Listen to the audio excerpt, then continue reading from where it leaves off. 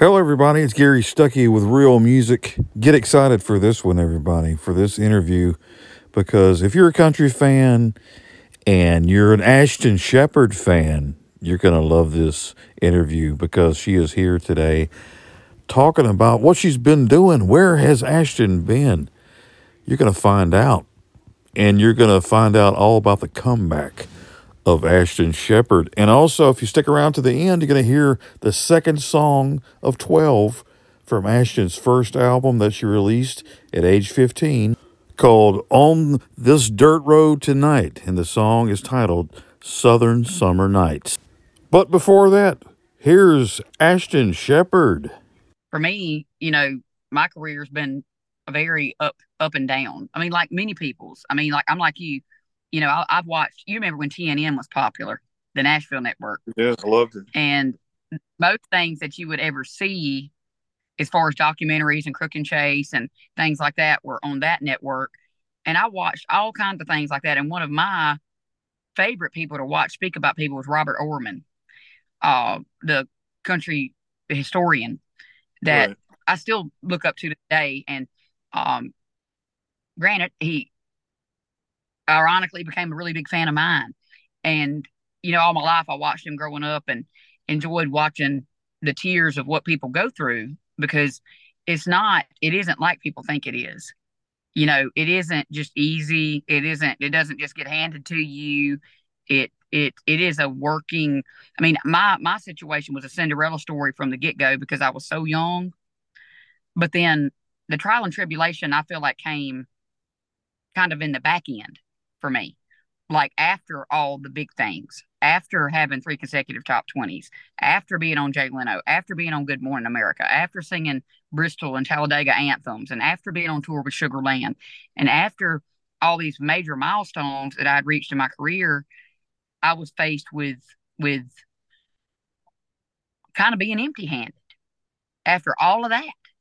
And that's really hard, for an artist to be like, well, where do I go now?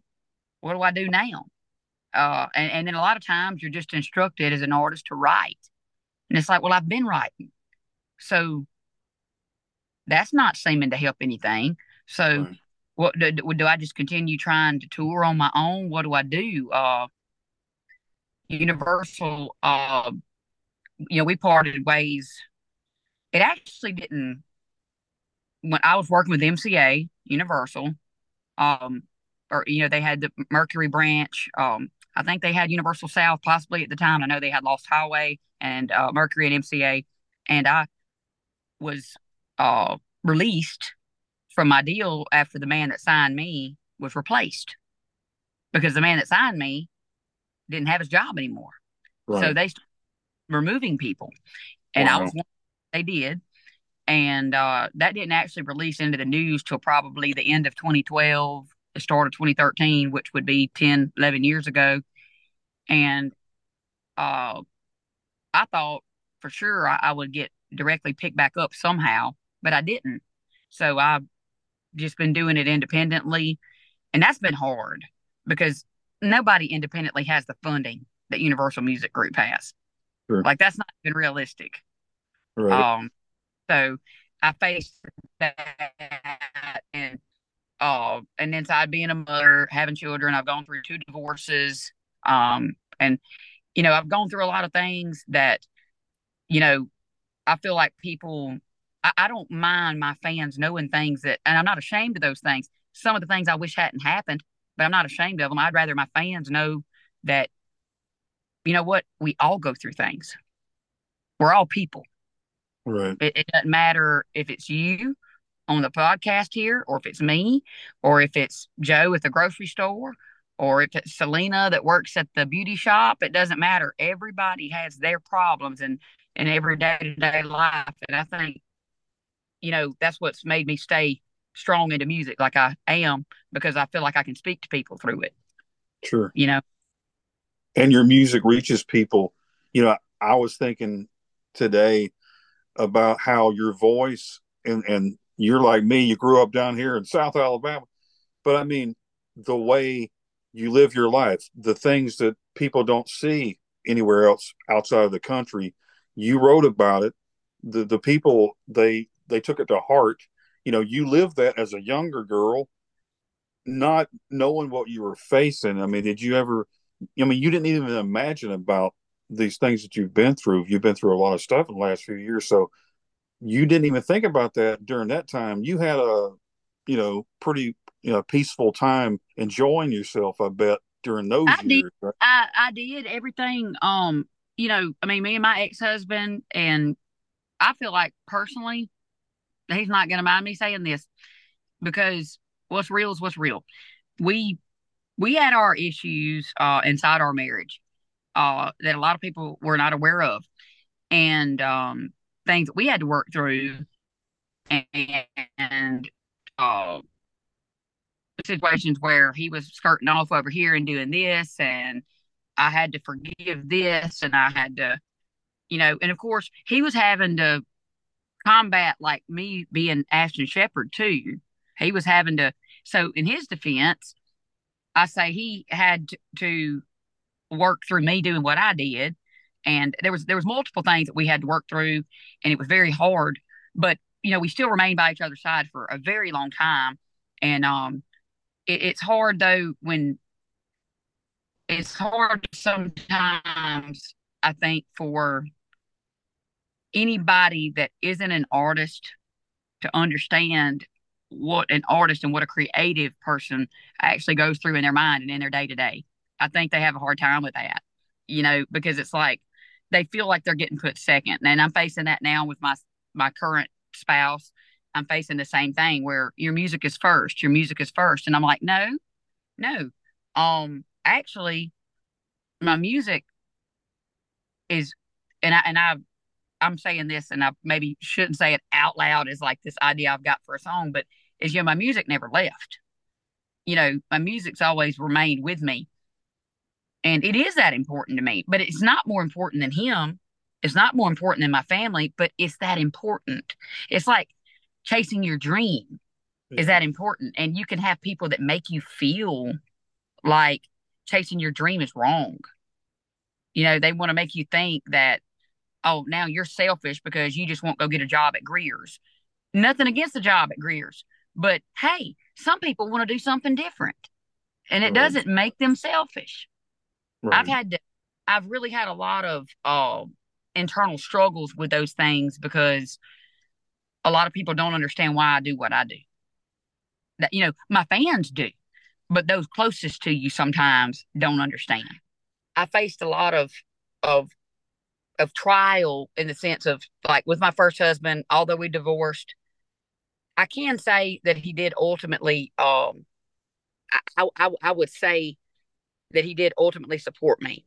If I had to give him that sticker, I can give that to him. But he did things that were not favorable for mine and his relationship. And I'm sure I did some things too, and that's always where I dug in. Like, what did I do? What could I have done different? And sometimes you have to look at the other person and wonder, well, why come you're not wondering what you could have done different? Right. You know what I'm saying? Like, what about what you could have done different? Because, hey, we can all do good and bad, and we can, uh, but it's been a heck of a road for me, and not in the sense of fans. Now, I got to say, my fans have been very supportive, and I think that I could be this honest with my fans and tell them things and them not judge me because openly they tell me you got me through my divorce. They openly tell me you helped me from committing suicide, or you helped me through losing my child. They tell me all these stories. So we all have our different battles. You're like the poster woman for their life, for the Southern woman's Well, I life. appreciate saying that, man. Like I said, you know, um, I can feel off of my situations, but I feel for people in general because it doesn't matter if they're, you know, it don't matter if they ride a bike to town every day. It don't matter if they're black. It don't matter if they're white. It don't matter if they're poor. It don't matter. people are people, and I'm not the most perfect Christian person, but I do not mind saying that I'm very spiritual. And I know what my Bible says, and I know that at the end of the day, you know, I want to love like I want to be loved. Mm-hmm. I want to come across that way, and I I want to relay that in music, and I've been given a great opportunity to do that through Universal. I said a few negative things, seeming negative about them, but they were good to me. What caused us to part ways was hurtful because I was very devastated because I just had my little girl, and I got a call in December that I was being let go, and I've never per se maybe said that publicly, but that was the exact terminology was you're being let go. Mm-hmm. And it was like, why? Like, we just had, you know, Where Country Grows, my first single on my second album that we just debuted on Jay Leno.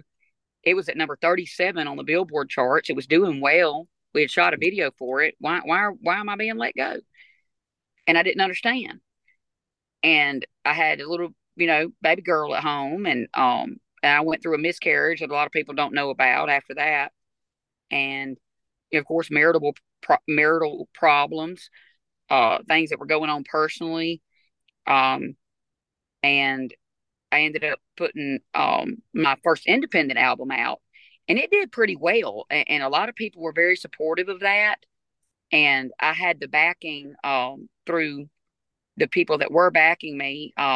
One of my greatest friends, and I will name his name still to this day. His name was Tim Wilbanks. He was one of the investors in this album, and it really gave me a lot of stamina that these people would come in and do this and allow me to put out an independent album. And I did that, and then I did my second independent album, and I've kind of rode that wave for a while.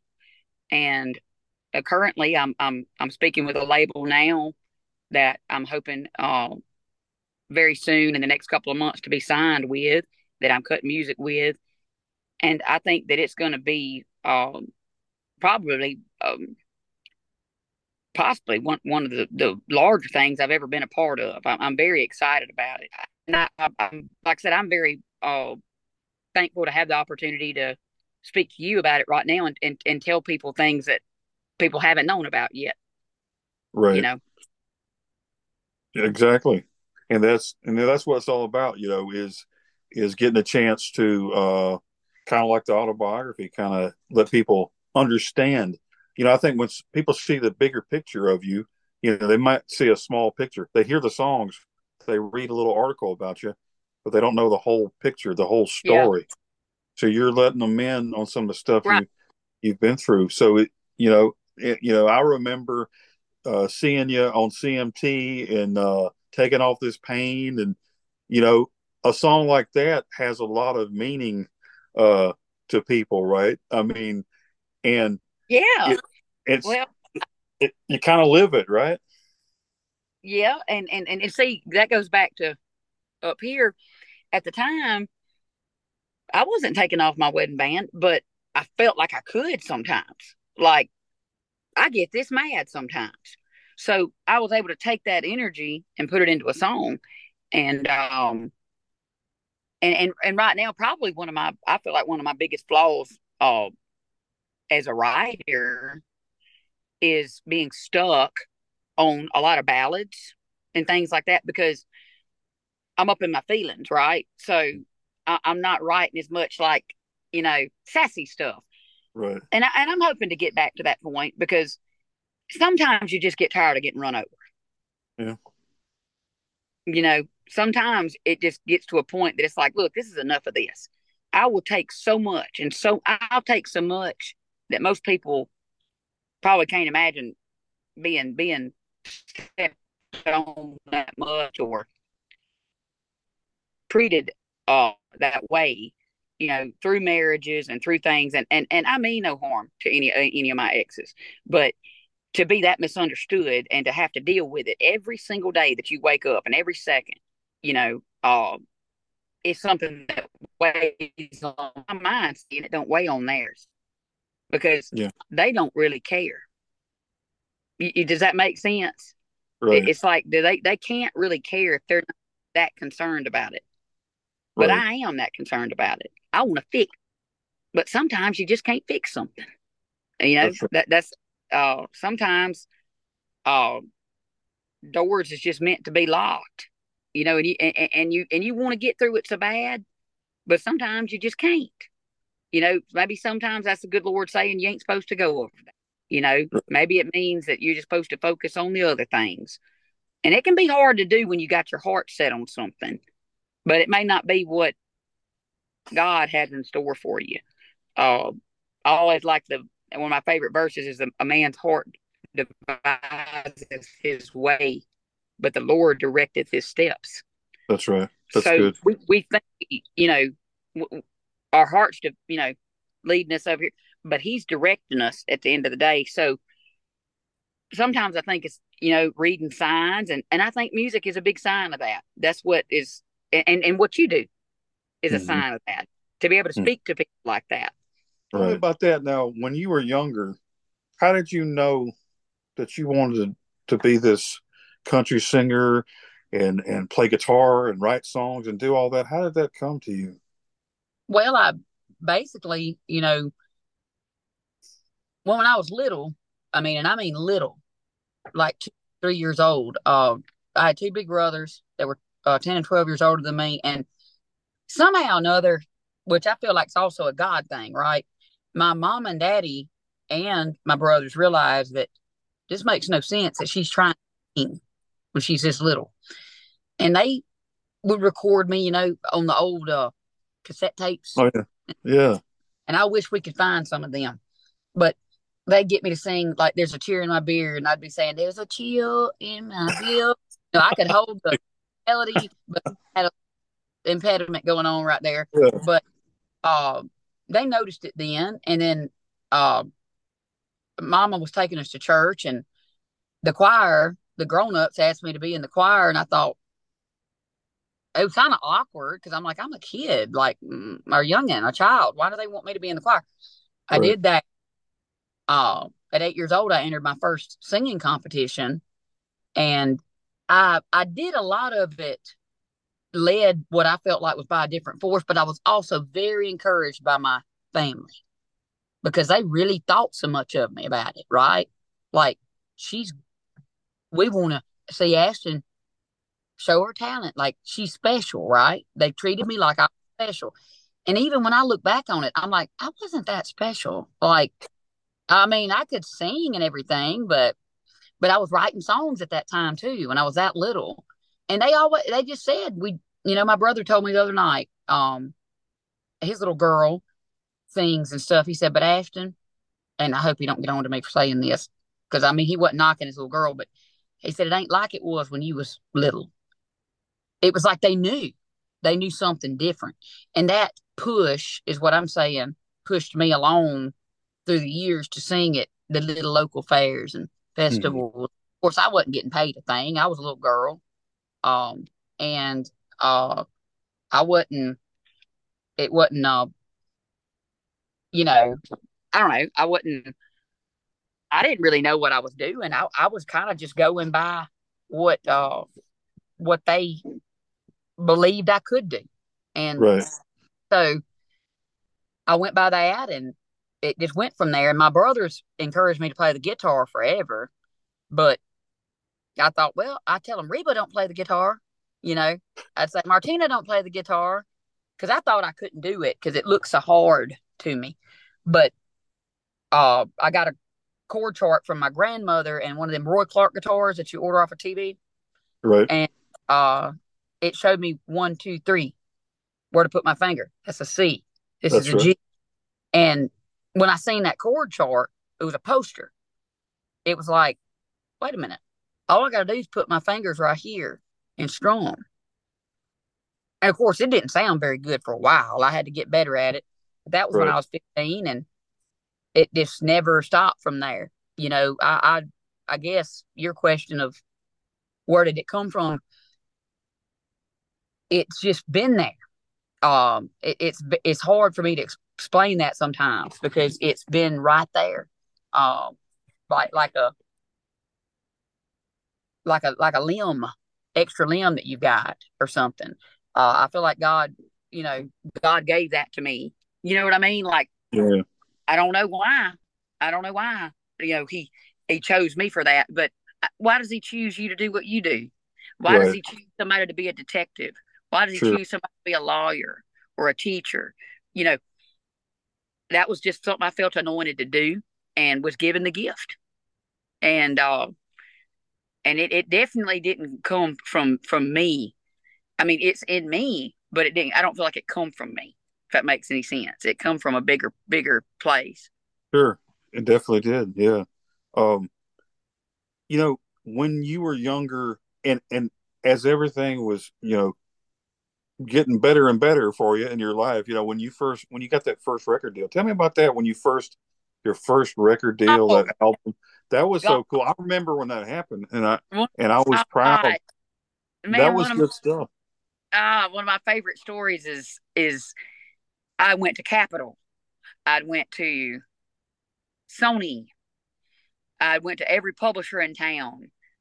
I was given Warner Brothers was the only other company that offered me any kind of a record deal, but it was an artist development deal where they would produce like 3 or 4 songs on you, and then Yeah. they would decide what they wanted to do with you. And then the last place we go, Shelby Kennedy, and I have thanked him, and I think he's in all my special thanks. He was the one that took me in the door, and I sang for Luke Lewis. I sang 3 songs acoustic. When I went to walk out the door, the head of A&R with Brian Wright at the time, and I think he still is, uh, met me at the elevator and said, "You've got a full record deal if you want it." And I remember I just turned around and just slapped the crap out of Shelby in the elevator. I said, "Did you just hear what they said?" You know, and Shelby's like, "I knew you were gonna get a record deal," and I was like, "How can you be this calm?" Like I was just like, "Oh my!" Like Yeah, right.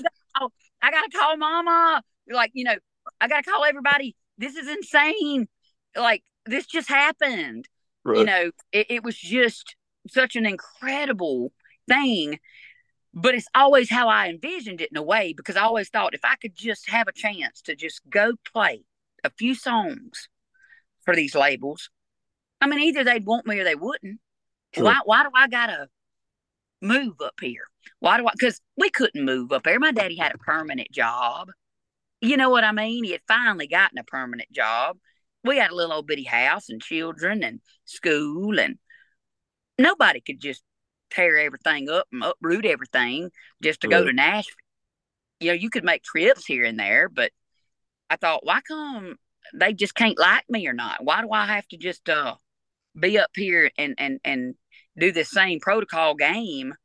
And it worked that way for me. But that's why I said my works came on the back end because music changed so much, like Hmm. all the digital formats. And I mean, when I got a record deal, and I mean, I'm not trying to make myself sound old. I'm 37 years old. I'm not ashamed to say that. I'm crawling up on 40. But when I got my record deal, we had MySpace. There was no Facebook. There was no digital media. There was no Spotify. There was Right. no Pandora. There was no Google Play. I mean, everybody at the label had Blackberries, Yeah. phones. Nobody had um, what we all have today. So in other words, my whole career rode on a changing spin constantly, and it was very hard to uh, roll the punches with, so to speak, because it was a whole different format. Um, so that's how that happened with Universal, and um, I've always felt like that eventually there would be that team again that I find or that finds me through what I'm doing, through us talking right now. Maybe somebody sees something we're doing right now and Hmm. makes a call and says, "Hey, you know, if you don't have a label, la la la, you never know what avenue or what outlet's going to open something for you. Sure. You know what I'm saying? Yeah. Um, Awesome. Yeah, yeah, yeah, that's got to be though, the excitement of all that, and what I was thinking too is with all that you've been through apart from the music. I mean, it's not like you're a musician, you're a singer, and then you go off somewhere and then you reappear. No, you got to live your life and be the wife and the mom. But through all that's right. that had to be hard though to juggle that life. I remember you just had the baby back in, when you first got the label, right? Well, right. James was he's 18 now. James was not quite out of diapers when I got signed with Universal. And January the 3rd, they released Look It Up, which was my third single with Universal. And it got 25 consecutive ads the first week. And they were so thrilled. They were like, this is huge. This is going to, well, 3 days later, I found out I was pregnant with my little girl, Raiden. And I remember having a meeting with a label about it because they were like, are you going to be able to do this? And I'm like, well, y'all signed me with the baby. Hmm. I got to have a life. I mean, am I supposed to not, you know what I mean? Am I supposed to not have children? Yeah. Am I supposed to just like be some kind of machine? I can do this. And I did. And juggling all that was hard, but they accepted it. They were fine with it. I toured. I mean, when I played Jay Leno, I was 7.5 months pregnant. Oh wow. Um, I did my last full band show that year, August the 13th, and she was born September the 9th. So I mean, it did not keep me from being on the road. Of course, I had to have a little time there when she was born, of course, and of course, you have to have help. I mean, you have to have a family system. And that's another hard thing for artists. I mean, if they don't have like a nanny or a mama or a grandmama or a daddy mama that is their husband's mother-in-law, somebody that's able to help with the children, it is very hard because you couldn't do it without it. I mean, I have to be honest about that. There's no way to do it without help. You Sure. have to have a system. So all that was hard, and I've you know said that I haven't really figured out which way that I not and it's not out of shame or anything. I just haven't figured out the right way to tell the world, tell my fans that I have a brand new baby boy that's 6 months old. And And congratulations, by the way, on the baby. yeah, and so many people don't know that I have a 6 month old baby boy. And it's not because I don't want them to know.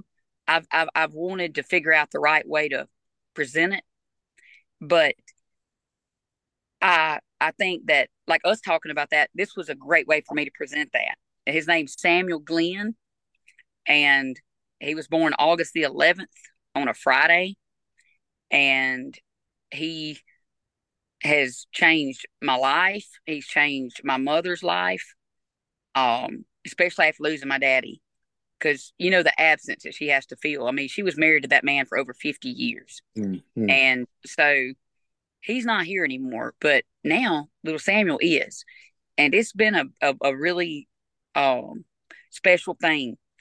Um, I I wasn't really expecting to have a child this later in life, but my mama was around the same age as I am when I was born.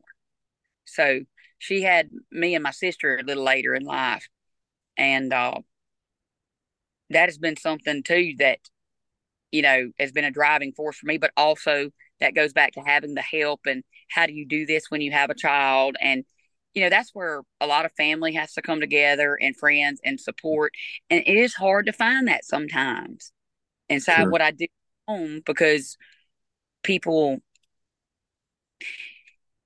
well, like today, I went to pick medicine up at the pharmacy, and although these are people that I know kind of jibber jabber about me here and there, these same people wanted pictures with me when I got to the pharmacy. And I was proud to take a picture with them. I told them, I thanked them 2 or 3 times. Thank you. Thank you. That makes me feel good. But it's funny to be seen one way one time and one way another. I think the best thing to do is do you and enjoy whatever your gift is. And if people don't like it, that's their loss because they're missing out. Well, and that's what I'm facing, with my spouse right now. He doesn't agree with a collaboration that I did. And to be perfectly honest, I do not mind saying that right here, right now, because I'm not saying that to jank on him or to make him some bad guy. I'm not. But I told him my music is it's mine. It isn't for you to make the decision over. You can give me your opinion, and I appreciate it very much. But you've got to trust me when I make a decision about music. I've been doing this for 30 years. I know what I'm doing. I'm not going to do anything that's going to discredit us or something that you can't be proud of. But in his mind, he can't be proud of this. And he elected to, that was it, all over a song. And that's been hurtful to me because it speared me from both sides. It hasn't just been, oh, well, I thought I liked you or I thought I could put up with you and you're just too much and I got to go. It's from both ends. It's from like a personal and a professional end for me.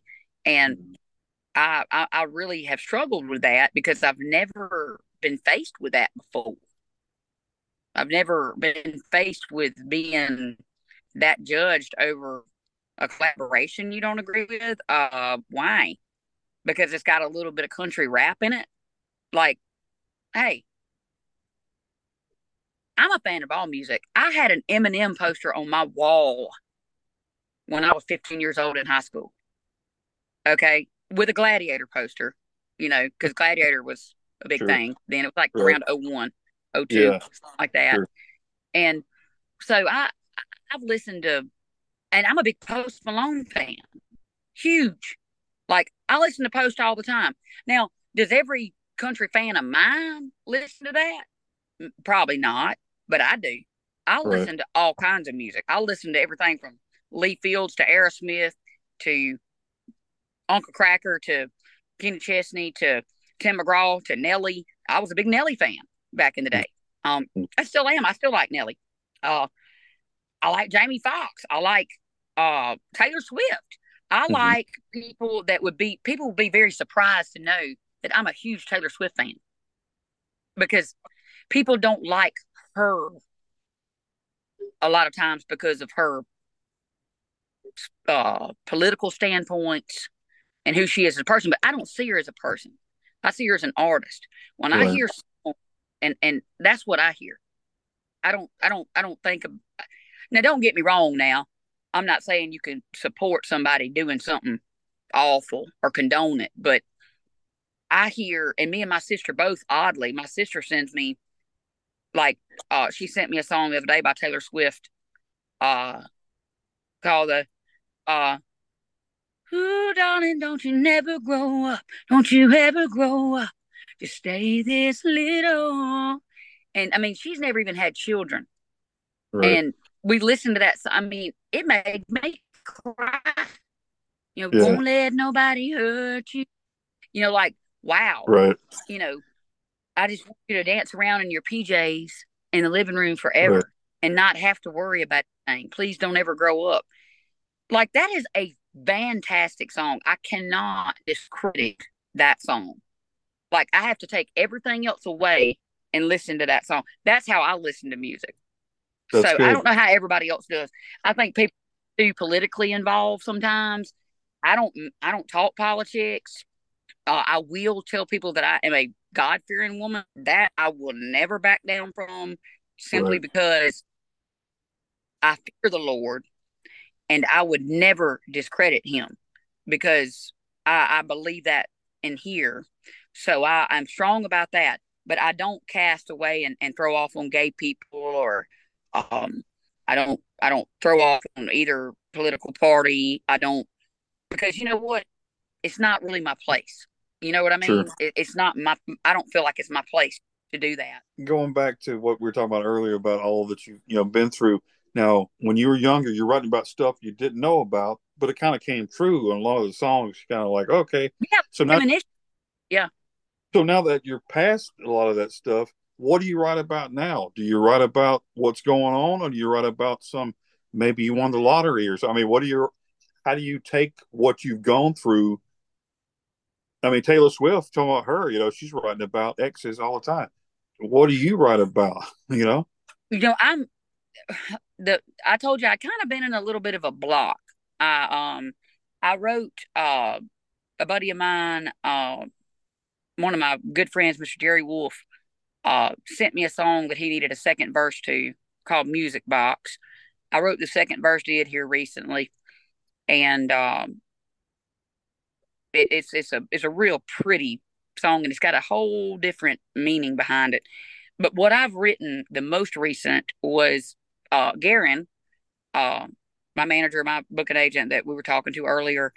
Um, he gave me an idea of how will you remember me, and I thought, you know what? I know how I remember you. You know, like once it's all over, but how are you going to remember me? Right. And that's one of the last things I wrote. So what I'm writing about right now, I'm a little up in my feelings in the sense that I feel like what I do sit down and write about might be out of a place that's a little too deep for people, or Mm-hmm. it may be on the same subject matter too much. So I'm kind of waiting till my mind graduates to a better place on it, if that makes any sense. Mm-hmm. Because, I want to be able to sit down and write, you know, something like completely fun or Sure. completely off the Sure. wall that has nothing to do with nothing I've been doing, but just something fun, something up tempo. Uh, and that's kind of what I'm missing right now. And that's something else me and Garrett have been working on too, is placing me with some different writers that could kind of get me out of this slump. Mm-hmm. Because um you get no slumps as a writer. I know I do. I mean, I would be telling you a lie. Uh Yeah, right. if I wasn't Totally. being honest about it. And one of the writers that I haven't spoken to in golly, probably been a year, but Bobby Pinson, and I mean, he's written number ones for Toby Keith. God rest Toby's soul, Yeah. Love Toby. Love Toby. and loved him, man. But um, and God bless him. But he wrote for Toby. He wrote for Sugarland. Of course, he wrote for himself, and he's wrote. And I knew. I tell you something. I knew when I heard some of na na na na na Yep. na. When Yep. I heard that, when I heard, I know I don't probably know, I know I don't know what all you think I do, but there's something to some of it. When I heard that, Good. swear and promise as we are sitting here doing this, I said Bobby Pinson wrote on that because I could hear that. I know I don't probably know what I think I There's a do. flow to it. Yeah. That's Yeah. something to some of it. And I said, I bet Bobby wrote, and be danged. Bobby didn't write on that, and it didn't go number one. But Bobby's right pulled me out of a slump. And Bobby and me wrote Where Country Grows the first time we'd ever met one another and had a chance to write because he was sitting there making this little hum going, Good. and I'm like, what are you doing? Like I'd never written like that, right? I'm Right. sitting there like, what are you doing? And I was like, well, I got this line, and I sang it. Have you ever rode a dirt road where the wind is rolled down, smelling that honeysuckle vine? And I go, it fit. It fit it. It like, what just happened? And there we were with this song that was really should have been. I mean, BMI, the head of BMI at the time, sent me a letter that said, congratulations on your new number one. And it wasn't even quite charted then. That's how much everybody believed in it. And of course, everything with Universal after that went down the hill. But Bobby taught me to write in a different way. Like I discovered that it doesn't have to be a straight through writing.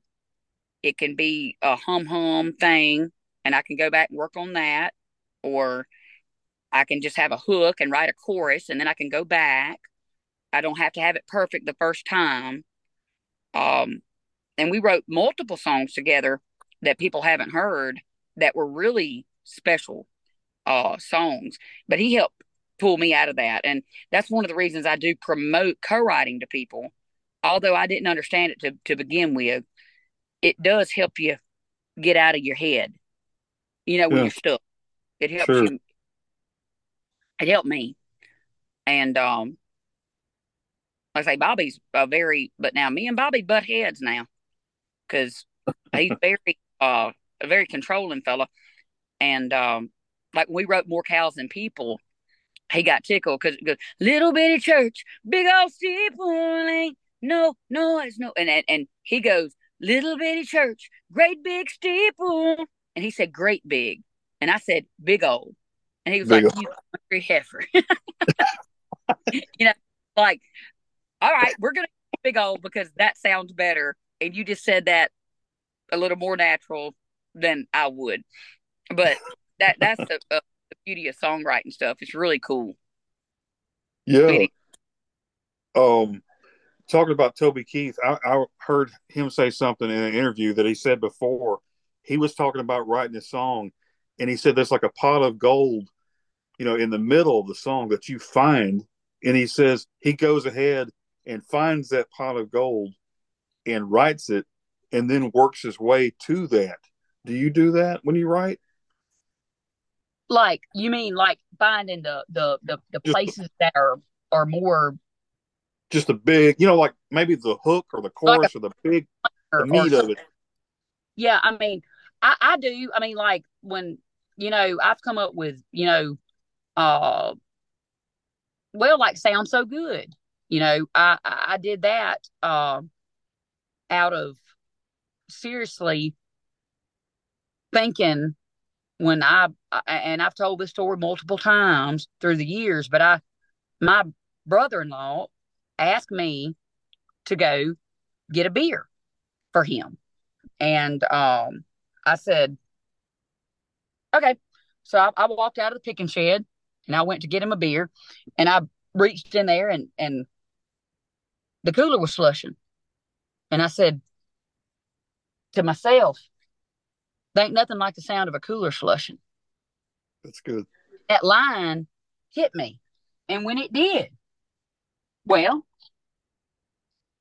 that's where that song come from. Like you said, like a staple point of, Sure. I didn't know where the rest of it was gonna go. I just knew that there's nothing like the sound of a cooler slushing, on the bed of your truck. Because, I mean, who hadn't heard that? Especially if you don't have a good cooler, they're all Right. slushing. That's right. All the ice is melting, Yeah. and so uh, that song, and then there's been one that I can think of. It was on my first independent album. It's called "The Next Time You Cross My Mind," and it is not readily available anymore for people because I don't have that album up anymore digitally available Mm. for download. But um I thought of the line, why don't you stay on the other side the next time you cross my mind? Like a Right. bridge. Like if your mind was a bridge, Over don't here. go Yeah. over here, please stay. Because when you Right. keep going back across it, you're running across me, you Right. know. And I've always liked Adam Cunningham, which was my first husband that I was married to for very many years. That's his brother. Uh, he, me and him wrote "How Big Are Angel Wings" on my first album, and he wrote "Whiskey Won the Battle" by himself. That's a good song. Uh, and it's a fine song. And Adam was always a very big hook guy, like um, like Bellamy Brothers. Hmm. If I said you had a beautiful body, would you Yep. hold it against me? That's right. Two meanings. Exactly. That That's like right. I love a double Sure. song, and he did too. And that's he'd come up with the bigger the harder they fall. That was his hook.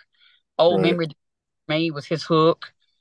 Um, and we had another one we wrote called He Couldn't Win for Boozing, rather than he couldn't win for losing. Right. Uh, just anything like something clever Sure. that can, uh, and what was the other? Oh, I'd lie to you for your love, and that's That's the all. truth. That's true. That's good. Like, like Yeah, I'd lie to you for your love, and that's the truth. Like, that's the truth. I mean, that's who's man. My brain is not working. Who's the songwriter for George Strait that writes all those catchy, Dean, you know, uh, what's his Dean, name? Dean Dillon. Yes, that's why. You know what? Because when I was growing up and I'm listening, different songs. I like rock and roll music, right? I like there's different kinds of styles, right? But like in the '90s, when like rock and roll kind of went out the window, I started listening to country, and I was like, that's good songs. And I got to listen to George Strait, and I was like, man, I could do that, but the Dean Dillon, the nobody in his right mind would have left her, right? Left, I mean, just so cool, I love yeah. that stuff. And see, I've never even thought of that. What you just said, I have never. Really? But you just introduced something in my thought. I have See, never anybody in his right, yeah, like would have right in the left, brain. right and left. See, that's so Yeah, cool. or- It just so yeah, cool. That's the best songwriter to me, is being snappy, but not being too corny and cheesy. But because when you pay attention, the title's big and it draws you in. But when you got all these little things, how it flows and tells a story, to me, that's like the best song, and you got a lot of those, you're in your albums, and it's like painting a picture, right? Whenever you're writing a song, right? it is.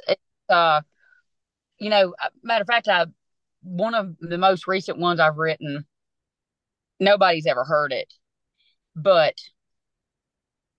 it says the hook is it's a beautiful picture, ain't it? And it's talking about you know I feel like God took his brushes on a good sunny day and he just painted away. He he he painted away. So Right. he painted away, A way. and Yeah. then I go, "It's a beautiful picture, ain't it?" In other words, what it was so pretty, but maybe God didn't see fit for it and He erased it. I Wow. don't know, but just you know, ideas like that, I really dig that kind of stuff, and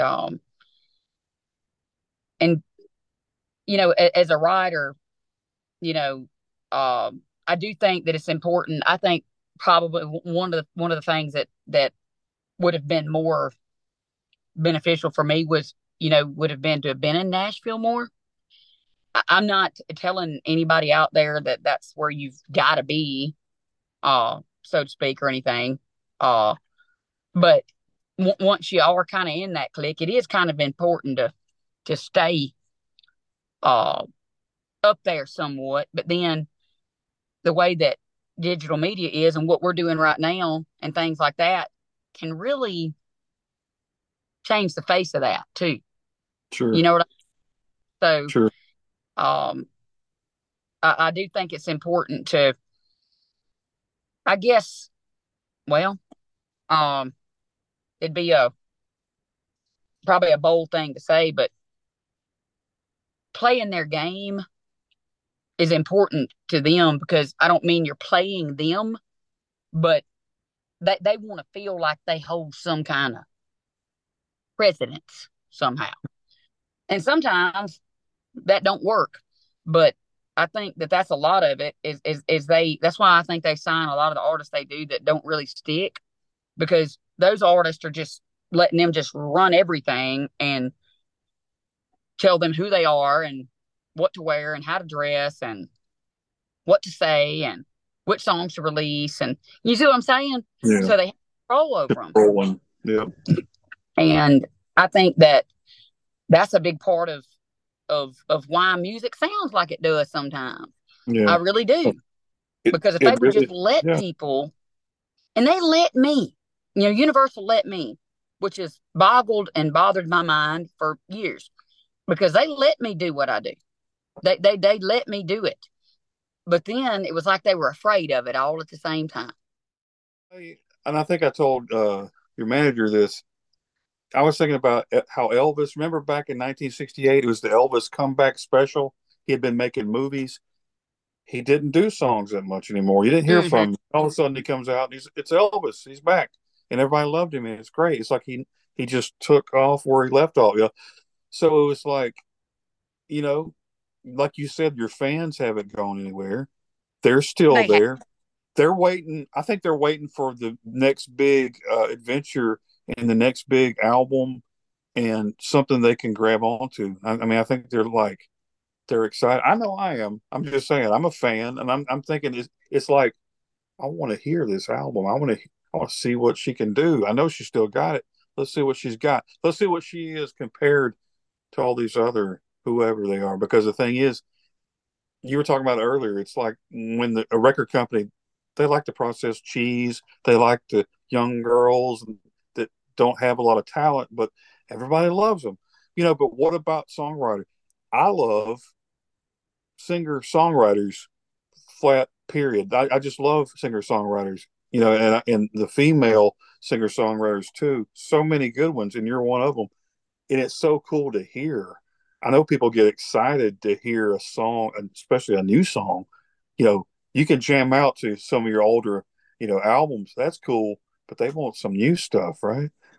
Oh yeah, absolutely. And what I'm working on right now, is it's got a little bit different feel to it now. That's not to say the entire album will be that way, but Yeah. it does have some, I would say, kind of Ashton Shepherd meets Celine Dion kind of feel on one of the songs, like it's up tempo, but it's kind of, one of those that sounds like it could go in a movie. Okay. It's not, your still based like country. It's not, but I'm okay with my fans hearing the fact that that's okay too, because Yeah. when you're an artist, you can do anything that you can do if you're talented enough to. And uh, I mean, you look at everything Dolly Parton's done, and being, I mean, she was the star of the best little whorehouse in Texas, For the Love of Pete. You know, I mean, you think about the bold moves that people have made, and I'm doing a little more bolder movement in that, but it doesn't change the delicacy of what else will be on the album. It's not like people aren't going to hear Ashton Shepherd. Yeah. It's still me. You know, um, it's just a little more. It's kind of like reinvented a little bit, maybe. Um, and I made that point to my children one time. I let them hear Austin, Blake Shelton's first number one, Mm-hmm. and I showed them a picture, and then I turned on God's Country, Different. and I said, "Listen to the difference." But you know what? It was still Blake Shelton, Yeah. but it was a little different production. It was just a little bit, it didn't mean that he was stepping away out into some left field territory. He just graduated. And the ones that have graduated are the ones that have held on. Here's something to think about. Now, I think this is a deep question to think about. Now, when you were becoming Ashton Shepherd, country singer, I used to read about you in Country Weekly and CL and CMT, and you were this up and coming singer, and everything was taking off, and then you were releasing another album. Like you said, you got dropped. How would your life have been different if you just kept climbing and they didn't drop you? Do you ever think about what would have happened? Oh yeah. Uh I feel like what would have happened would have been a career of severe longevity that was undeniable.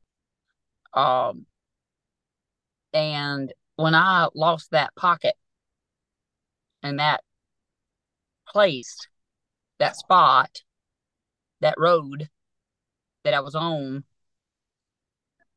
it shifted all of that. I do believe that if, matter of fact, I thought about, I'm not trying to veer away from it, so don't let me do that, but I thought about Lady Antebellum, um, the other morning. I'll do that in my sleep. I'll think of stuff during the night or when I first wake up in the mornings, just random things. Right. And I was thinking, Lady Antebellum, our first 2 or 3 singles were at race with each other up the charts. Mine halted at about number 17 or 18 on Billboard. Theirs kept going. And then the rest of theirs kept going and kept going. Right. And I was thinking, looking back on it, what if mine had kept going? Like what you just asked me. I'd be unstoppable. In now, unstoppable in an industry realm. Not unstoppable godly or unstoppable by support like yourself. You know what I mean? Us doing this, but unstoppable on that level. Right. That's what would have, and my finances, of course, would have been different because things wouldn't have stopped. Things that I thought were going to continue didn't. And it was very hard to deal with. I mean, it was very catastrophic to me. Because, I mean, I was just getting started, like, man, what the hell? I mean, even, I forget who it was, Billboard, one of the main executive people at Billboard it was something on GAC or some kind of little clip that they had of him saying, 2009 is Ashton Shepherd's year. Well, that was before I parted ways with Universal, but I'd had 2 singles that were both consecutive top 15s and top 20s. A couple of them went higher than the other ones, and they're supposed to be a 3rd single. We were actually would probably do 4 singles, but the label wouldn't answer me about that. So I kept asking, and finally they broke the news to me April of 2009 that there wasn't going to be a 3rd single. And I'm like, why? I mean, I just could not understand. But I said, all right, they said, just write, just keep writing. And well, it was 3 years between albums. Yeah. March 4th, 2008 is when Sounds So Good come out. July 11th of 2011 is when Where Country Grows released. So you're talking about over 3 years. I really was worried that my fans had pure forgot about me at that point. Like, this is too long. Yeah. Like, you know what I mean? This is too much time. But Yeah. they let it do. They let it be that way. And I didn't know why, but like I said, how would it have been different? Well, my whole life would be different. Yeah. I mean, I'd be out touring with, I don't know. I could be headlining now. I don't know. It could have changed everything. And just that quickly things can change because all it would have took would have been that much more support or effort, but it just didn't, it just wasn't there. Right. And what was really odd was me trying to call different booking agencies and things following this incident. It'd been probably 5-6 months or something, and nobody was very helpful at all, to be honest with you. They were not open to me, and other artists aren't either. And I don't want to name names, but I know who I am as an artist, and I know this. I know that if Ashton Shepherd's doing good, and I believe in you, hey, if you ever reached out to me and said, hey, I'd like some opening slots, I'm not going to forget you. And I'm going to try to give you some slots. It may not be but 2 or 3, but Mm-hmm. I'll try to give you some time. Nobody's done that for me.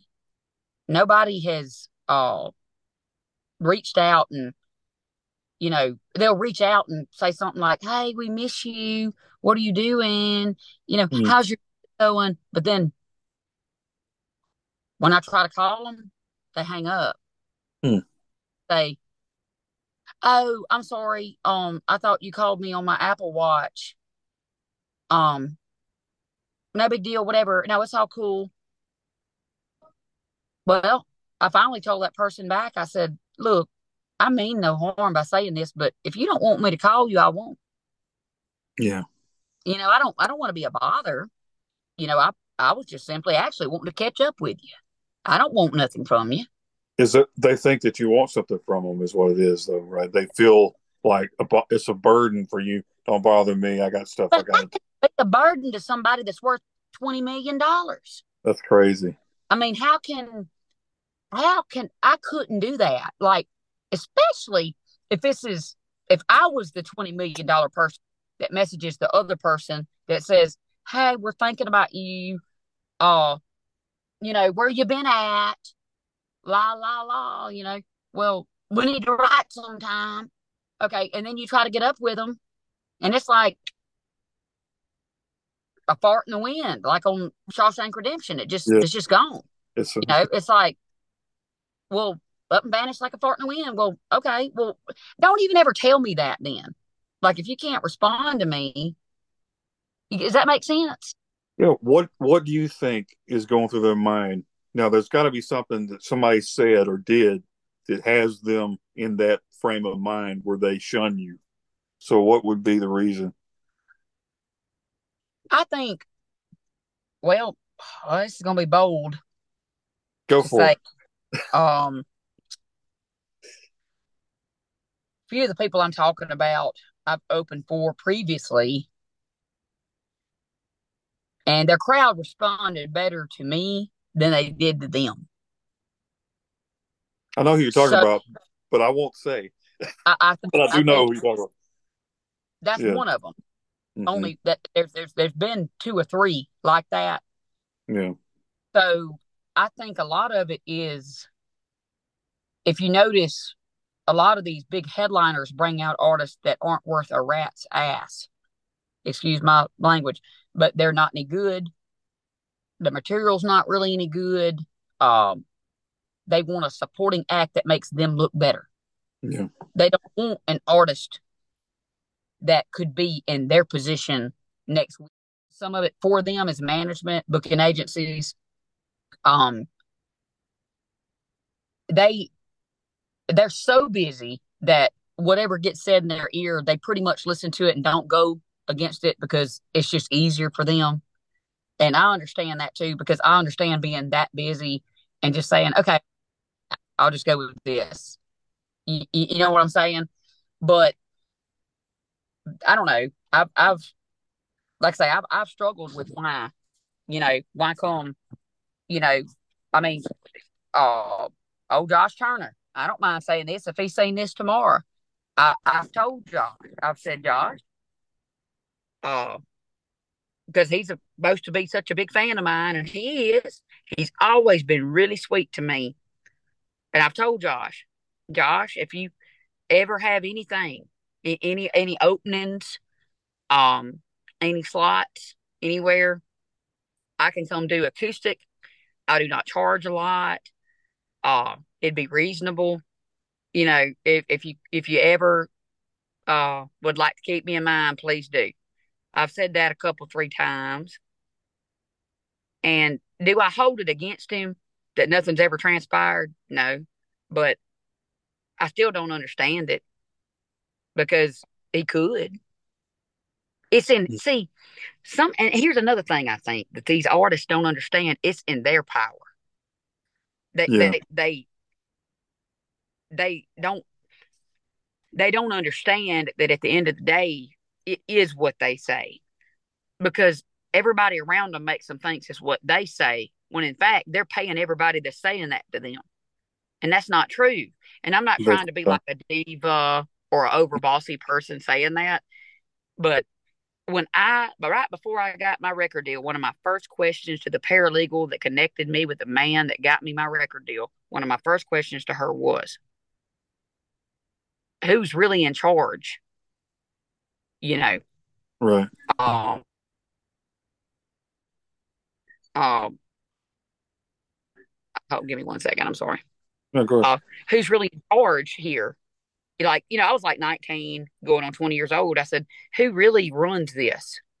So, like, if the artist is the artist, who's really in control? And she said, well, technically, the artist. Supposed to be. And I was like, well, why ain't it that way? Because it somehow it gets out of the artist's hands. And now I respect the fact that there are people that can bring knowledge and bring things in that should be respected. I do understand that and I respect that. But ultimately, the artist is supposed to be the one that says yes or no. They're supposed to be the one that gets to agree to this or agree to that. It's I mean, they're a person. I mean, and you don't want to be dealing with an artist that just rejects everything, of course, because they're not working and they're not helping anybody. But that's always been very interesting to me because that's what that was one thing I did get plagued with and labeled with in Nashville was you're very hard to work with. And I'm like, why? Because I ask questions, You're supposed to be because yeah. You're supposed to just yeah, listen and shut up and do what they yeah, say. Yeah. yeah, because I say, hey, why can't we get a bus with a star coach in the back for my son? Well, Ashton, that's just not, we just can't do that. That's just not possible. That's just not, you know, well, why ain't it possible? Other people's got them. Why can't I have one? Yeah. Okay. Well, next thing you know, Scott Swift is calling my business management, which is Taylor Swift's father, and we're leasing Taylor Swift's old bus. It's got a star coach in the back. Guess what? It was possible. They I don't know, man. They live in a box. I Yeah. don't know how to explain it. And I live in a box too down here where I'm from. I mean, it ain't a whole lot going on down here. Right. But at the end of the day, it's the music industry is really it's something to be learned upon. And we talked about the book writing. Like I would love to tell some of these things, not to never to diss or um unedify or cause a problem with anybody or throw off on anyone or anything like that, but just to tell the real logistics of what actually goes on because it is a lot that goes on that a lot of people don't realize. And thanks to people like yourself and people like my fans, I've been able to stay above the water inside all this. And that's why the support is so important from the fans. Because without their support, it don't matter what label you got, we don't have anything. Right. I mean, that's my logic on it. We don't have anything It's the without truth. supporters. Right. It was something that the record labels and the people in the industry need to understand that whole concept is the fans, they appreciate your music. You're that artist. You're that person that they look up to and they listen to. And if it wasn't for you, people like you, they wouldn't have, their Well, job. that's right. Right. It goes it goes hand in hand. You're right. It does. It's like with the radio game. Well, guys, if you didn't have music to put on the radio, you wouldn't have a radio station. So It's like a it food chain goes or hand in something. hand. But it's somehow roles got reversed. Um, inside all of it somehow. I don't really know how. And I know I feel like that Nashville's very, like I say, I hope this doesn't shoot me in the foot anywhere, but I feel like Nashville's very mafia based. They're very clannish. Um, inside what let's give this person this feather, and let's do this to help this person because this person knows this person, that kind of thing. Mm-hmm. And I've kind of always been maybe like a Wayland, I guess you'd say, kind of like an outsider. Yeah. Although I was in there, somehow I was still always outside. Yeah. And I don't think they ever were able to quite accept that about me, but they didn't shun me for it. I mean, there's nobody in Nashville that if I ran into my old label representatives right now, they all still love me to death. I mean, Mm-hmm. I don't have there's nothing dead in the water, so to speak. I mean, there ain't no burnt bridges. There's nothing bad been said that I know of that accounts to anything.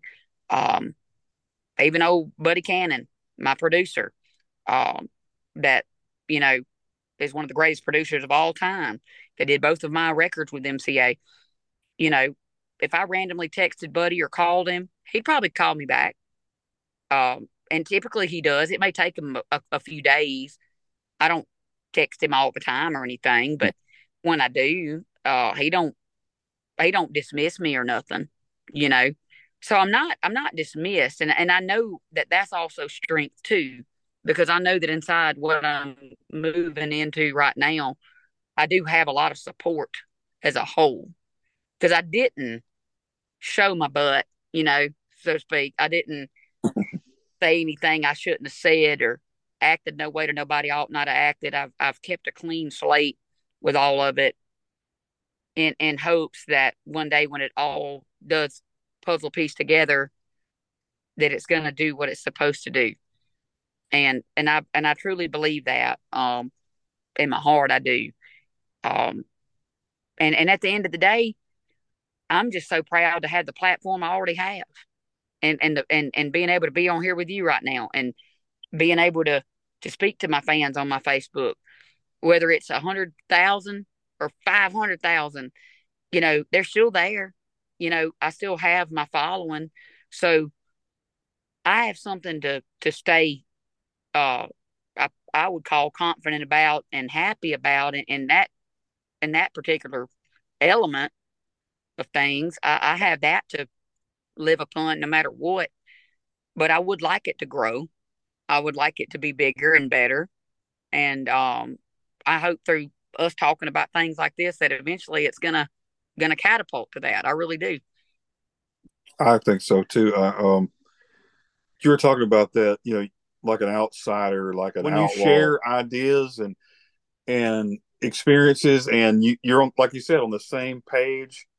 And I think what you said about the fans, when they see you as them, as a good old country girl that is the spokesperson for them, that's why they love you. I believe is, it's like you're carrying the torch for them when you're singing the songs that they can't sing, but they appreciate you. Well, But or saying things that they don't know how to say. yeah, you're saying it for them. You're Right. saying you're in their voice. Yeah. And that's what we talked about, book writings and things like that. I've been. I mean, as you can tell, my mind is so full of stuff that I don't even know where to begin with it. Yeah. And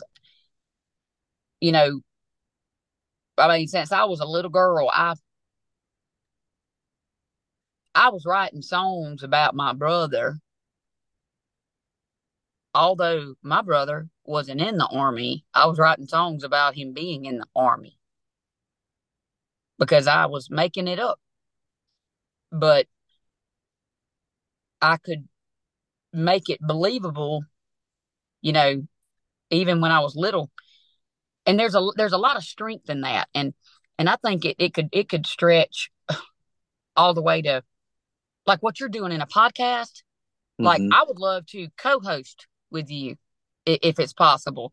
Sure. I My brother are talking about starting a podcast. These are things that people don't know that I've got conjured up because he was in radio for 25 years, Hmm. and we've been talking about that subject because you know who is it Theo Vaughn? Is that That's his name? what is that? I've heard of that. Who is that?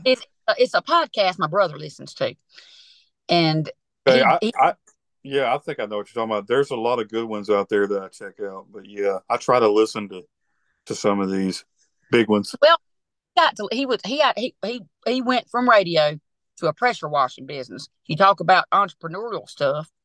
Yeah, He he started he retired from radio and started a fitness company that was doing severely well up in the Tuscaloosa area of Alabama. right. And um, COVID hit, shut it all down. Wow. I'm I'm talking about he was doing great, man. Wow. Like, Yeah, that's a good business. Yeah. sure, shut it down. So then he started pressure washing, and that's where he got to listen to some of the podcast stuff. But he was saying, I was saying, what we're talking about now reminds me of what he says that guy does, which is, it isn't just well, what'd you grow up listening to? Or who are your influences? Right. Well, uh, what year did you get your record deal? You know, Right. not like we're sitting here talking about real things. That's Like what I do. Exactly. That's instead of what you do. right. And he was saying how valuable that is because It is. so many people stay at this meh, meh, meh, meh thing when, there's more things that could be said. And don't get me wrong, like I would be a liar if I told you that I didn't. Well, I wouldn't say that I lied uh, during my record deal, but I concealed the fact that my ex husband did the things that he did because I was still in the public eye so much and because he was still with me in the Hmm. public eye at that time that I concealed that information. I never told anybody. But that's why I was able to sing Look It Up with so much feeling was because I just lived through it. And nobody knew it Right. because I didn't tell them. I didn't say, hey, this just happened to me in Well, my life. tell me this in that video, which I love the video, by the way. Um, so was that anger? Because you could see anger in your face when you're making the video. Was that real? Well, um, a good bit of it was, but also I was nervous to death of what I thought it would look like because um I believe this too, that I've always, if I ever had the opportunity to act, I could act too. Because that's what, they were telling me what to put on my face, what to act like. So I had to put that emotion on. But as you're talking about, that emotion was pulling from the fact that I went through who's this on your phone? I went through those things so I could capture the energy of that because I had already felt it. So I could pull from a place that you know is not fun to talk about, but I could pull from that. And like I said, my ex-husband, he may think terrible of me, and I'm not trying to knock him. He's a good fella. He's a good daddy. Um, he's moved on in his life, and he's with a girl that he's been with for a long time, and he's good to my children. But nonetheless, those things did happen with us, so I'm not, you know, saying anything that's not true. I mean, if he was sitting right here beside me, he'd have to lay his hand down and say, yep, this is what happened. So yeah, I was able to pull that from places that was inside. Yeah. Wow. Well, that it makes a difference, though, doesn't it? It makes a difference when you're singing from an honest point. And honestly, that should have been a bigger hit than it was, and you should have coasted into the next level of success based on that. I think there was a certain you were like riding this wave that should have kept going. That I mean that's got to be. I mean, Well, what happened? Like I said, that song came out.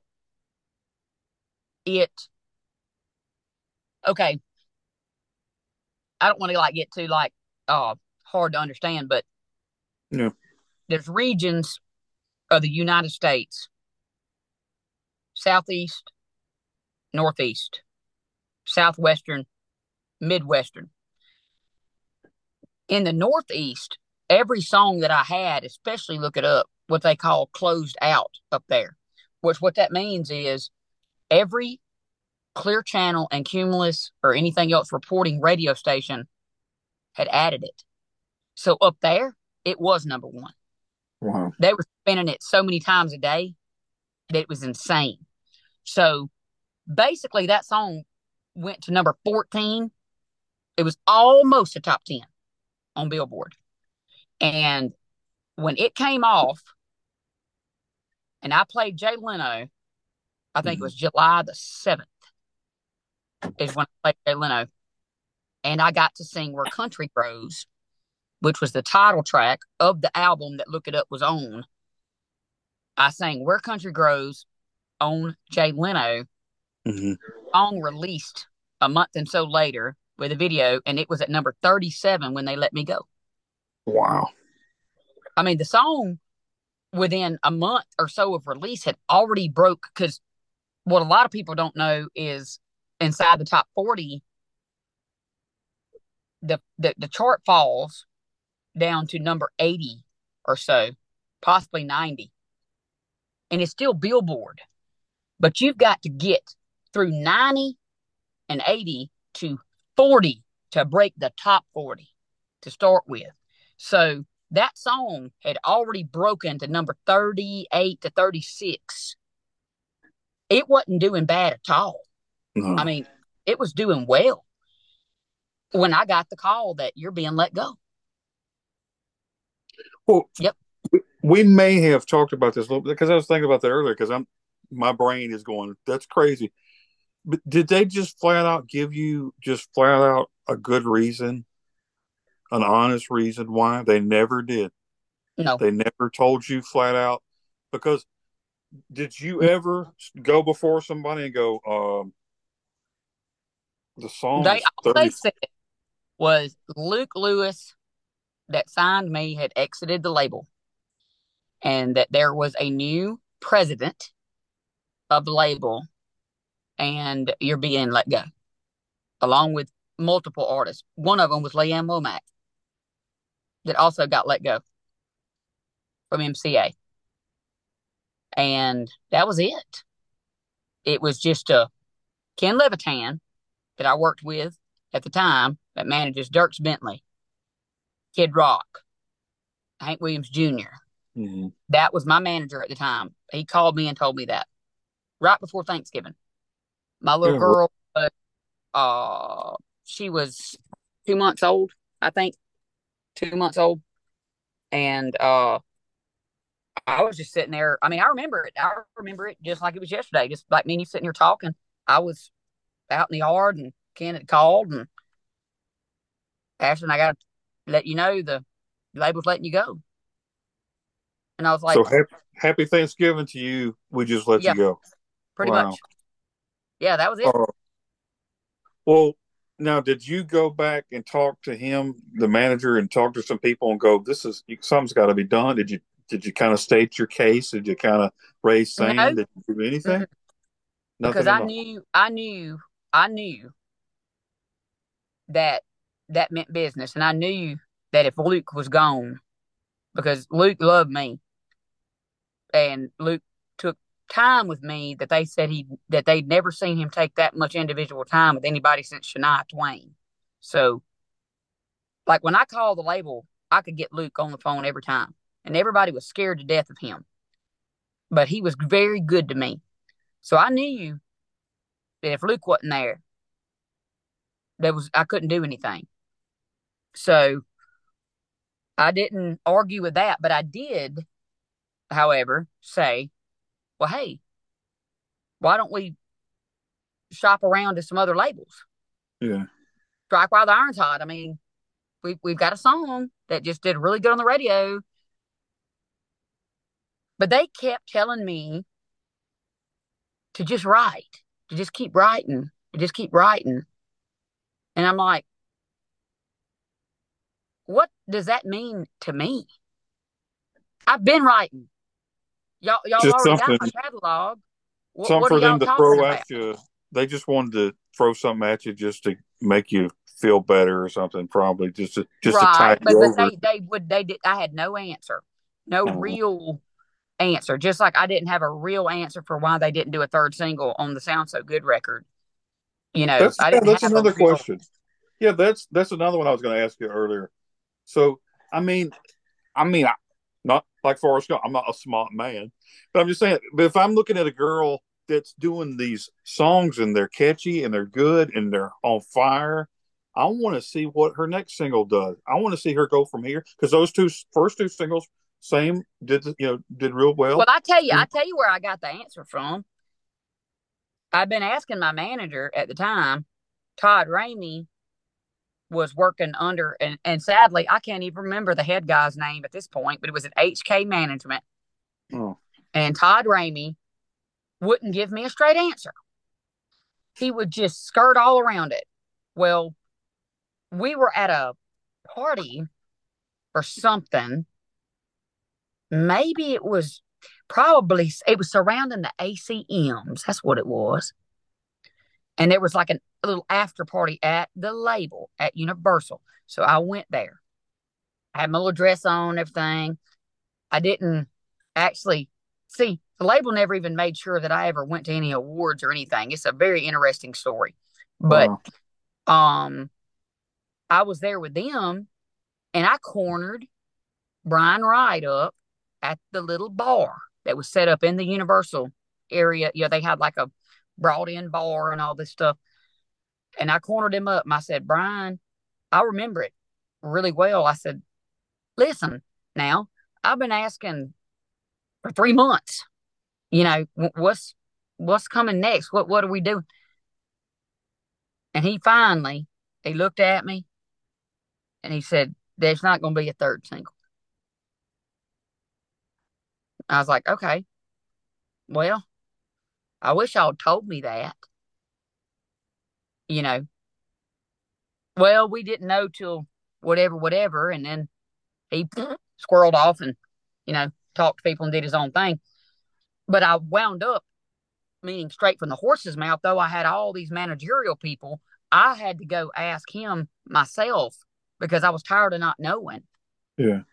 I was like, can't somebody just tell me something? I mean, I'd rather just know, you know? And that, you know, I don't know what made him decide that. I mean, you know, I don't know because after that came slower shows, slower money, Mm-hmm. slower everything. And I signed a publishing deal with EMI Publishing to get an advanced because I had to for my family. My husband wasn't working. I had 2 children now. And, you know, something had to give.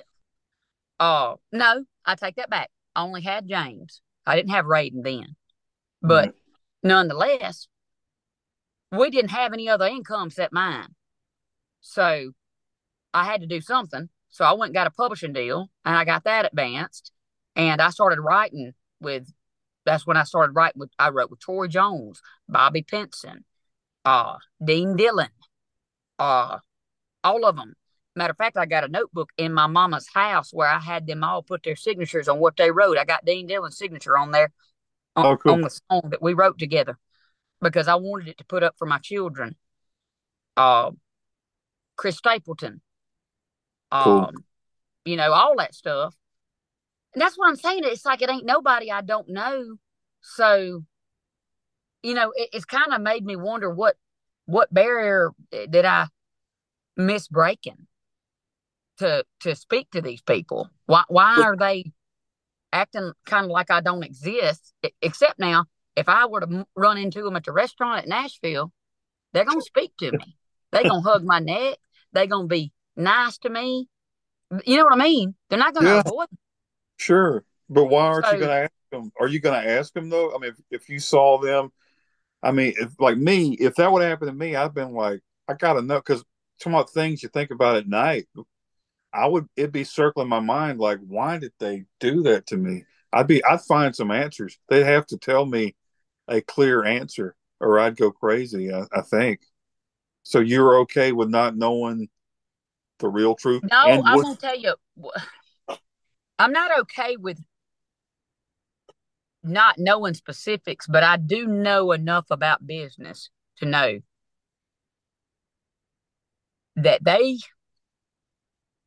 had a few money people, right? And what I mean by that, they're money monkey people inside the label, which was Jamie Johnson at the time on Mercury, Josh Turner, who had had several hits, but he was struggling, Gary Allen, Reba, of course, George Strait was on MCA. Mm-hmm. I mean, come on. You know what I mean? That's automatic. They always make money with him. And you had Sugarland, Mm-hmm. and they were so hyper focused on the ones they thought could work that they had to cut somebody, if that makes any sense. Yeah. So in my mind, that's what I took it as. Because on paper, I wasn't doing enough to benefit them enough. They needed to hyper focus here and here and here. So they let me go. And I know that's why they did. It's just like cutting your losses, so to speak, in their mind. I wasn't a loss to the public, but maybe to them somehow. Because, see, I got one of the last traditional record deals that Nashville ever gave. They only made money if I sold a hard copy of my record. Hmm. So from that time forward, the industry shifted. It sure did. Hard copies didn't sell no more. Exactly. You see what I'm saying? I sure do. They did not make any money off my touring. They didn't make money off publishing. They didn't make money off nothing. If Ashton Shepherd didn't sell a hard copy, they didn't make nothing. So they probably did lose in a sense because not to my fault or theirs, but because of how the industry shifted. Yeah. It they didn't. There was no 360 deal like they do now. They weren't making residual income off of everything that I do, from merchandise to everything else. They could only make money if Ashton Shepherd sold a hard copy of my album. And it wasn't happening And that after wasn't that. happening. Wow. No. Which that makes sense. I mean, it's not right. I mean, it's not cool. It's not good. But that it's just a bad time. Bad timing. It was bad timing, man. Oh I mean, man. it was, I mean, so when you say that about how could I just accept it, I understood why. Because the whole format had changed. But then for them to take somebody like Casey Musgraves and try Yeah. to lift her up. Listen to me now. I'm sorry if anybody gets mad at me. No, you're not. Casey Musgraves, I wouldn't have her sing at my dog's funeral. You know what I mean? Right. I don't mean no harm. But I'm sorry. I know she is talented in her own regard, but she ain't what she's been made out to be by the label. They took and pushed somebody that me and multiple other women I know could sing under the table. I don't understand why. I don't. I know it's because a lot of it was because she had a Texas following. Yeah. You know, she had a following she brought on with her. I do understand that, but I've never understood that ever. I don't understand Lainey Wilson. I mean, do I think, do I like some of Lainey's material? Yes, I do. But do I really see it as super believable? No, I don't. Uh, Ash McBride, yeah, I, I, I think actually what sold me on Ashley McBride was watching her during CRS at the Warner luncheon because I'd never heard her live, and she can sing her ass off. I'm talking about Sure enough, real. I'm talking about get down. Like I was like, You're blown away by her, right? like she's freaking good, man. Like wow. I was really like, I mean, does it matter if I'm impressed? No, but I was impressed. Like I was like, wow, she she sounded better live than she does on her albums. Wow. I mean, she's good. She's really That, good. that's And good. so I can respect where she's at. Um and I'm proud for her. Uh I'm proud for anybody. But her and I, we made friends, and she's another one that I don't hear back from a lot. And I know she's busy, Mm-hmm. but she told me I was the reason she came to Nashville Oh, wow. out of her mouth Wow. and put me on her Twitter. Big picture of us at Loser's Bar, Wow. you know. Well, see, what I need to do now is take a clip of this and tag her on a post, right? Yeah, I yeah. mean, I mean, it's like, and I'm not saying that like being like, oh my, going back to like my feelings is hurt thing. No, it ain't that. It's I just know what you're saying. I don't understand. Like, okay, well, if I influenced you and I've got your number and I'm trying to figure out, look, you might be very busy, but hey, when can we write? And Yeah. maybe this is another problem I think I have faced is I don't want to seem like I'm begging anybody for anything. So I don't I don't reach out but like once every 3 to 4 months, you know, a couple, 3 times. This ain't gonna be weekly. Like Yeah. when I try to get up with you, you know what I mean? Like I don't want to be like trying to just, but then I think, Ashton, maybe that's your problem. Like maybe you should be more like, girl, tell her every day, Right. try that for a while. But there's a part of me that doesn't want to do that because I feel like I'm begging somebody then. And I Yeah. know that's a weird mentality, but you know, I feel like I called Miranda Lambert the other day, and she answered. And I thought, well, I'll be damned. So she answered the phone, and then she hung up. Okay. I told her this was Ashton. This is Ashton Shepherd. And we've done many shows together, many shows. We know each other. Obviously, I mean, hell, I have her number. So then I tried to call her back, and it kept going straight to voicemail. And I thought, well, why is that? So she messaged me and said, I'm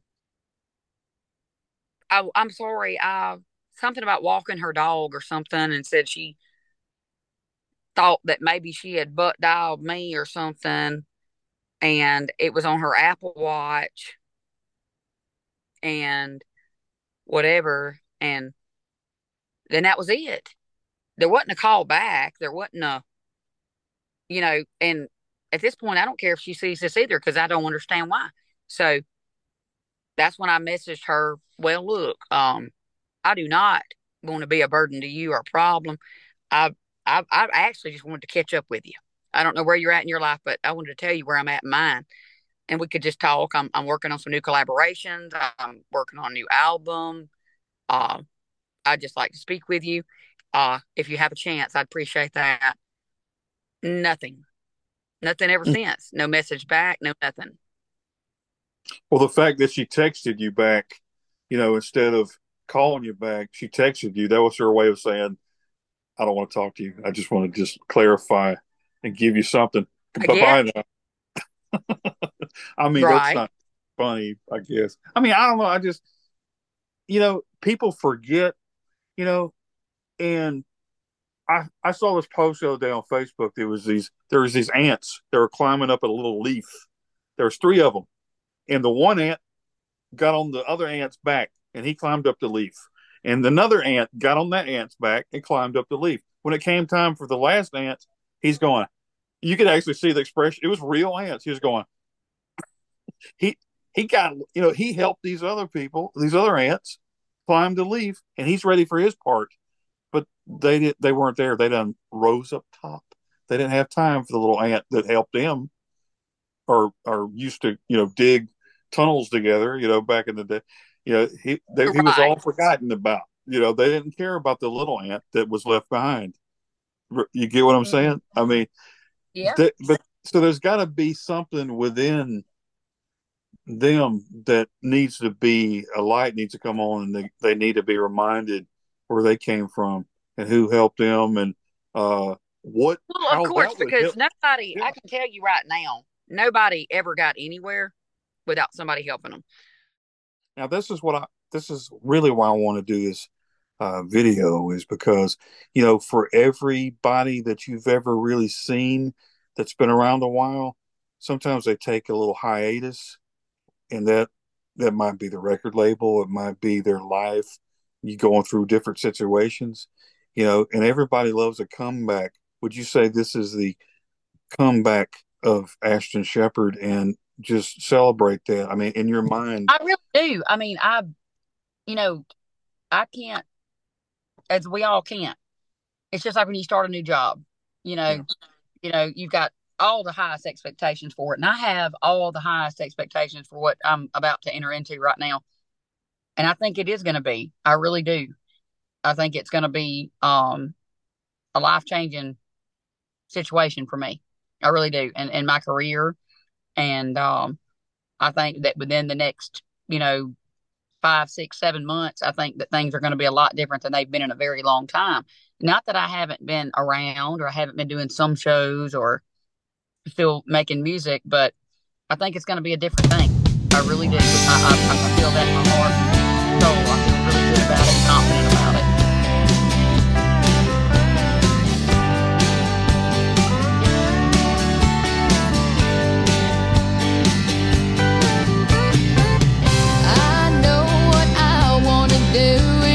Such a fine day, one where I like to drink a few, not one I wanna waste. We can all go in your truck, but we'll have to stop and fill up. And don't forget to get plenty of ice. This is gonna be a real long night. Let's hit some dirt roads and ride. Don't watch the clock, lose track of time. Yeah, just to be with you. Ooh, it feels so right. You've made my life. Oh, these southern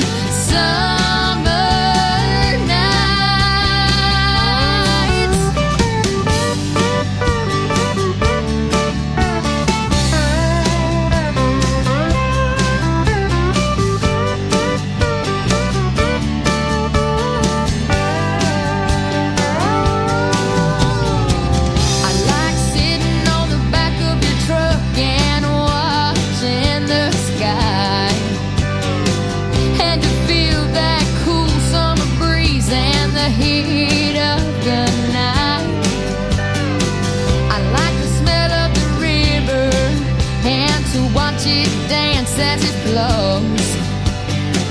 But I love being right where I am, holding you close. Let's hit some dirt roads and ride. Don't watch the clock lose track of time. Yeah, just to be with you.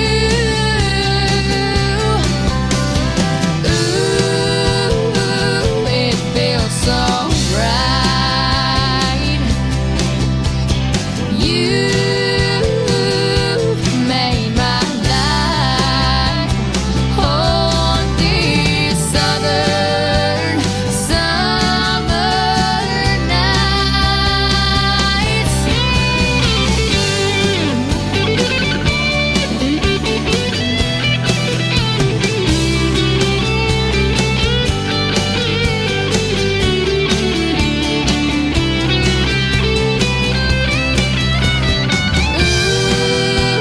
Ooh, it feels so right.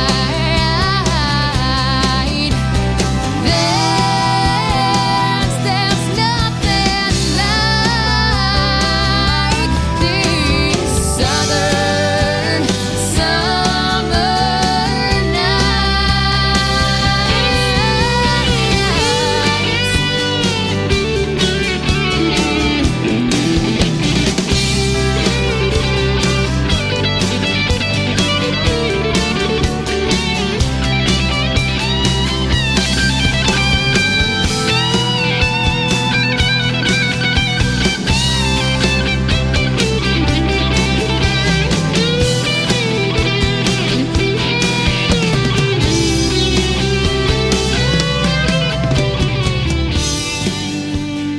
An unreleased song by Ashton Shepherd when she was just 15 years old. Southern Summer Nights, never before heard. There you go. Enjoy. And thanks for tuning in, Ashton Shepherd. Be on the lookout for her this year. And until next time, everybody, always remember to keep the music real.